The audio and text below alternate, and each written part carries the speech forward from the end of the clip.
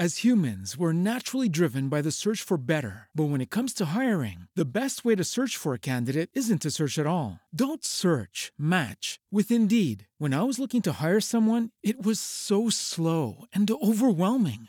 I wish I had used Indeed. If you need to hire, you need Indeed. Indeed is your matching and hiring platform with over 350 million global monthly visitors, according to Indeed data, and a matching engine that helps you find quality candidates fast. Ditch the busy work. Use Indeed for scheduling, screening, and messaging so you can connect with candidates faster. And Indeed doesn't just help you hire faster. 93% of employers agree Indeed delivers the highest quality matches compared to other job sites, according to a recent Indeed survey. And listeners of this show will get a $75 sponsored job credit to get your jobs more visibility at Indeed.com/podcast. That's Indeed.com/podcast. Terms and conditions apply. Cluster B personality disorders are characterized by dramatic, overly emotional, and unpredictable thoughts and behavior. From Ars Longa Media, this is Cluster B, scientifically informed, expert insights into the 4 Cluster B personality types: antisocial, borderline, narcissistic, and histrionic personality disorder. Here's today's host, Dr. Todd Grande. Hello, this is Dr. Grande. Today's question asks if I can identify some of the beliefs and thoughts behind the behaviors associated with antisocial personality disorder. So I'll answer this question by looking at 10 antisocial behaviors and the thoughts that cause them.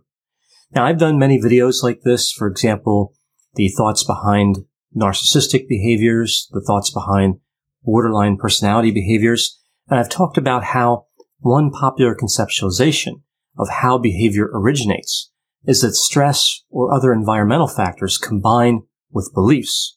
And this is what leads to the thoughts, and the thoughts lead to the behaviors. Cognitive behavior therapy, CBT, is really based, at least in part, on this principle. Now, this idea applies to antisocial personality disorder, which I'll refer to as ASPD. But one of the interesting differences is that there's a lack of forethought associated with ASPD. That is, this disorder is associated with impulsivity. So sometimes people look at this particular disorder and say, we really can't think of the behavior as coming from distorted thinking because individuals with this disorder don't have the same thought processes as somebody with borderline personality disorder or narcissistic personality disorder. They just do things without thinking at all. And we have some evidence that supports this theory in a way. Like you'll hear people with ASPD who have just committed an assault say, I just hit the person without thinking. I was feeling disrespected, or they looked at me a certain way. Often they say that they have no control. The behavior was automatic, or the temptation was irresistible. So again, there's this idea that there's no mediating thought process when working with ASPD. The person goes straight from the stressor to the behavior. Now, I can certainly appreciate this argument. There definitely seems to be a highly reactive component with ASPD, like being aggressive all of a sudden or being angry all of a sudden. But the reality is that we see this with all of the cluster B personality disorders. So not just antisocial, but borderline, narcissistic, and histrionic personality disorders. For example, one of the symptom criteria for BPD is intense anger or difficulty controlling anger, and another symptom is impulsivity in at least 2 areas that cause self-harm. Also, we know that it's not unusual for individuals with NPD to have moments of rage when their ego is threatened. So just because we see impulsivity, that doesn't really change the way we conceptualize how stress, beliefs, and thoughts relate to one another. The cycle might be sped up a bit if somebody's highly reactive, but the structure of the cycle is still the same. So I'm going to go through the list of 10 behaviors and then list the thoughts that somebody with ASPD might have right before they engage in the behavior or as they're engaging in the behavior. For comparison, for each of the behaviors, I'll also discuss a thought from another personality construct. For example, paranoid, borderline, or avoidant personality disorders. This will provide an idea of how the cognition patterns might be different when looking at other types of personality pathology. So I'm offering a conceptualization here, a theory about what could be happening. What's actually happening in any particular case could be quite different. As I go through the list of behaviors, I will alternate between using a man and a woman in the example as the person with ASPD. So let's get started with behavior number 1. We see a man commits a crime that he evidently was going to get away with, but then he brags to his friends, giving them details of that crime. This is actually fairly common with ASPD. So looking at the thoughts behind this will make my friends fear me. So we see kind of an element here where the man is trying to get respect and be feared among his peers. Next thought, I enjoy reliving criminal behavior. So sometimes just by talking about the crime again, the individual gets some sort of satisfaction. He can relive a moment of that and kind of connect with his original motivations for committing the crime in the first place. The last thought, I have no chance of getting caught. I've seen this quite a few times. The individual believes there's really no possibility that they could get caught for their crime. They never even really consider that component. It never enters into the equation. Now taking a look at the same behavior from the point of view of narcissistic personality disorder, I want people to admire me. So this is a little different, but it's worth noting that NPD and ASPD are highly comorbid. So if somebody has one of those disorders, it's not unusual that they would have the other.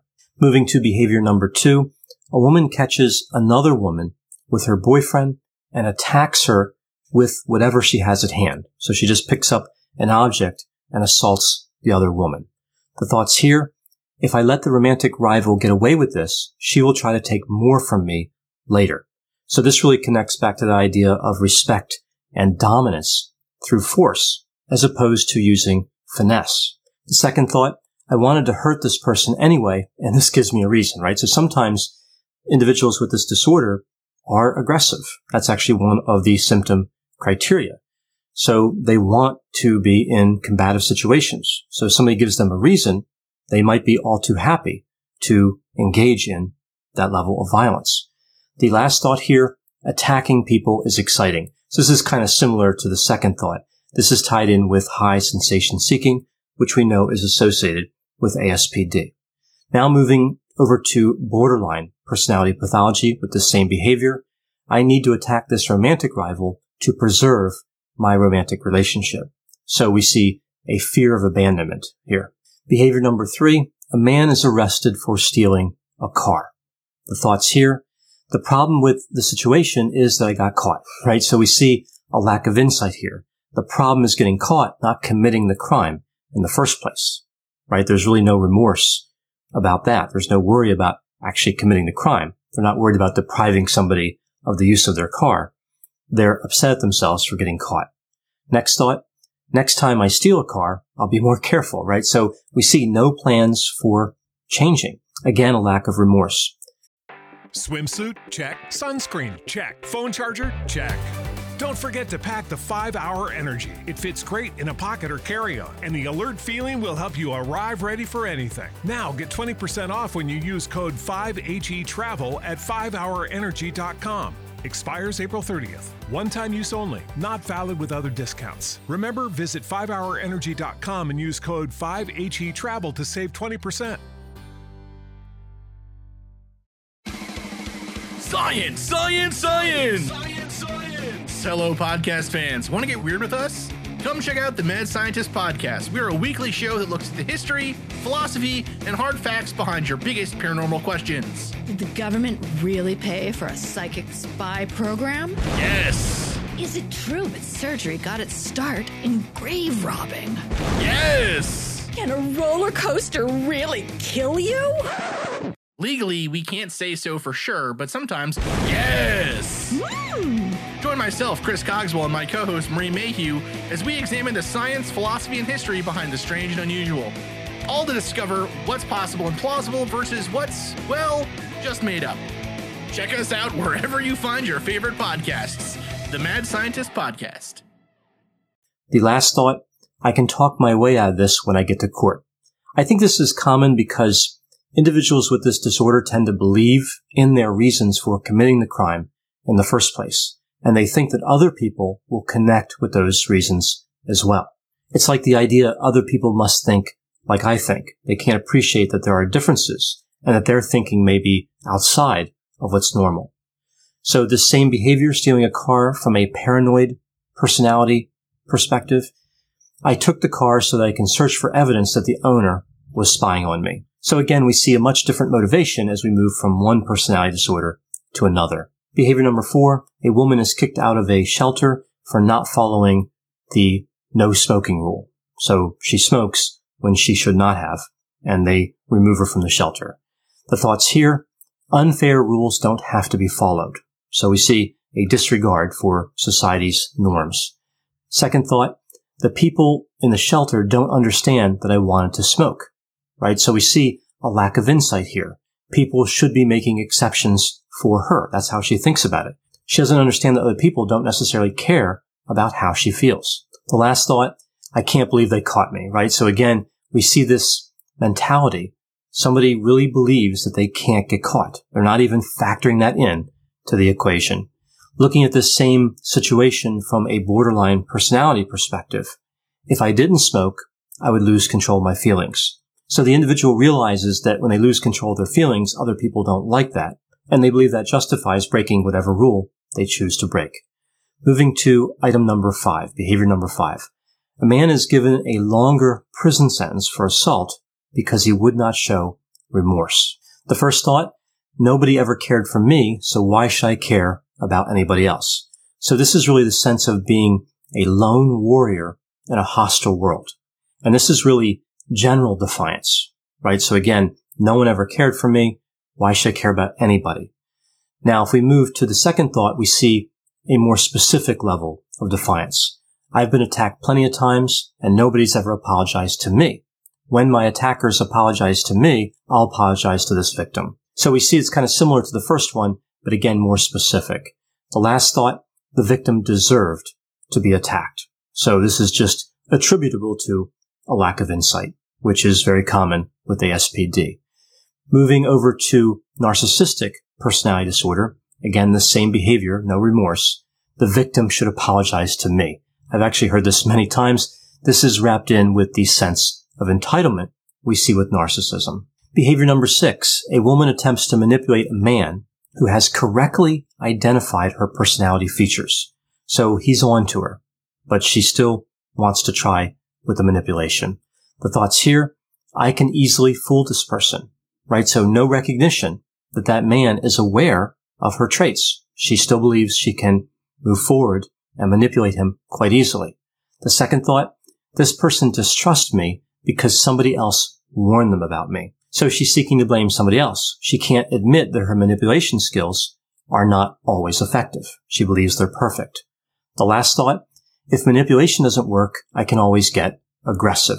So we see the woman is pushing to get what she wants, regardless of the risk for others. So with antisocial personality disorder, often people with this disorder view themselves as having different options on this continuum of aggression. They can simply get more aggressive until they get their way. Looking at the same manipulation example from the point of view of histrionic personality. When this man told me about my characteristics, he only proved he was attracted to me. So we see with this disorder somebody assuming that relationships are more intimate than they actually are. Moving to behavior number 7. A son repeatedly lies to his parents and eventually alienates them because of that behavior. The thoughts here, the truth is what you make it, right? I've heard this many times working with cluster B personality pathology and other types of personality traits. We see no respect for the concept of truthfulness and a strong belief in their talent for deception. The next thought, the truth is irrelevant. So this acknowledges the concept of truthfulness, but the individual can't see how that relates to them. So truthfulness is an abstract, kind of foreign, distant concept that doesn't really affect them. The last thought, everybody lies, so what's the problem? So again, kind of seeing the world as a cold, hostile place where everybody's just trying to get what they can from other people. Now, looking at this behavior from the point of view of narcissistic personality disorder, I have to lie to people, otherwise it will take them too long to understand how great I am. Moving to behavior number 8, we see a woman stops talking to her brother one day, kind of all of a sudden, and then never talks to him again. So a sudden rejection of a sibling. The thoughts here, I asked him for money, and he wouldn't give me any, so I have no more use for him. The next thought, this relationship was getting boring, So again, we see the sensation-seeking component here. The last thought, I'll talk to him again if I ever need him. So we see a failure to understand how relationships actually work, and we see a failure to consider long-term consequences. Looking at this from the point of view of paranoid personality pathology, my brother committed some offense against me, and I'll never forgive him. So we see someone who's willing to hold a grudge for a long time, if not for the rest of their life. Behavior number 9. A man gets a large sum of money, for example, an inheritance or proceeds from a lawsuit, and he starts spending it recklessly. The thoughts here, I can easily double this if I take it to a casino. This one's pretty common. Next thought, now I can finally have some fun. Even though with the personality we see with ASPD, having fun is something they attempt to do regularly, right? There's not a lot of sacrifice. There's not a lot of delayed gratification. Yet still, when they come into some money, they believe now is the time for fun. They kind of forget what they've been doing up to that point. The last thought, if I didn't spend it quickly, it would disappear anyway. So really just justifying the behavior. And of course, we see poor money management skills. This situation from the point of view of borderline personality pathology, if I buy a lot of stuff for myself, it'll take away from the feeling of emptiness. We know a chronic feeling of emptiness is a key symptom with borderline personality disorder. Now moving to the last item, behavior number 10, a daughter is asked by her parents to find work and stop sitting around the house all day. The first thought, that's not fair. You never made my brother get a job. So we see this appeal to fairness and really trying to dodge the whole issue. The next thought, am I supposed to work all day for a few dollars? Right? So this kind of attitude of I'm too good to work. The last thought, my big break is coming and I'll make a lot of money when that happens. So we see an unrealistic evaluation of her own abilities and also just this belief that someday, perhaps magically or randomly, somebody will discover her and give her a lot of money for an undisclosed or unknown talent, right? It's not really clear what the skill is or what the person's going to contribute, but they believe that someday things will go their way. Highly unrealistic. We also see not wanting to put the work in, but still wanting the reward, right? So again, no delayed gratification, no long-term planning. Those things just aren't very common with an individual with ASPD. Now looking at this from the perspective of avoidant personality disorder, I will work as soon as I can find a job where I don't have to be around people. This is fairly common with avoidant personality disorder. It's also common with schizoid personality disorder. So really, either one of those personality disorders might have this particular thought featured. This idea of just trying to find a job where someone can be isolated.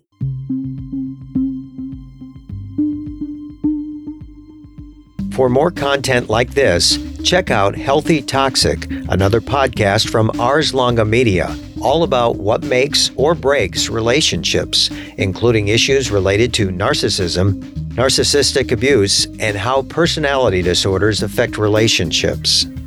Ars Longa Vita Brevis. Learn more at arslonga.media. As humans, we're naturally driven by the search for better. But when it comes to hiring, the best way to search for a candidate isn't to search at all. Don't search, match with Indeed. When I was looking to hire someone, it was so slow and overwhelming. I wish I had used Indeed. If you need to hire, you need Indeed. Indeed is your matching and hiring platform with over 350 million global monthly visitors, according to Indeed data, and a matching engine that helps you find quality candidates fast. Ditch the busy work. Use Indeed for scheduling, screening, and messaging so you can connect with candidates faster. And Indeed doesn't just help you hire faster. 93% of employers agree Indeed delivers the highest quality matches compared to other job sites, according to a recent Indeed survey. And listeners of this show will get a $75 sponsored job credit to get your jobs more visibility at Indeed.com/podcast. That's Indeed.com/podcast. Terms and conditions apply.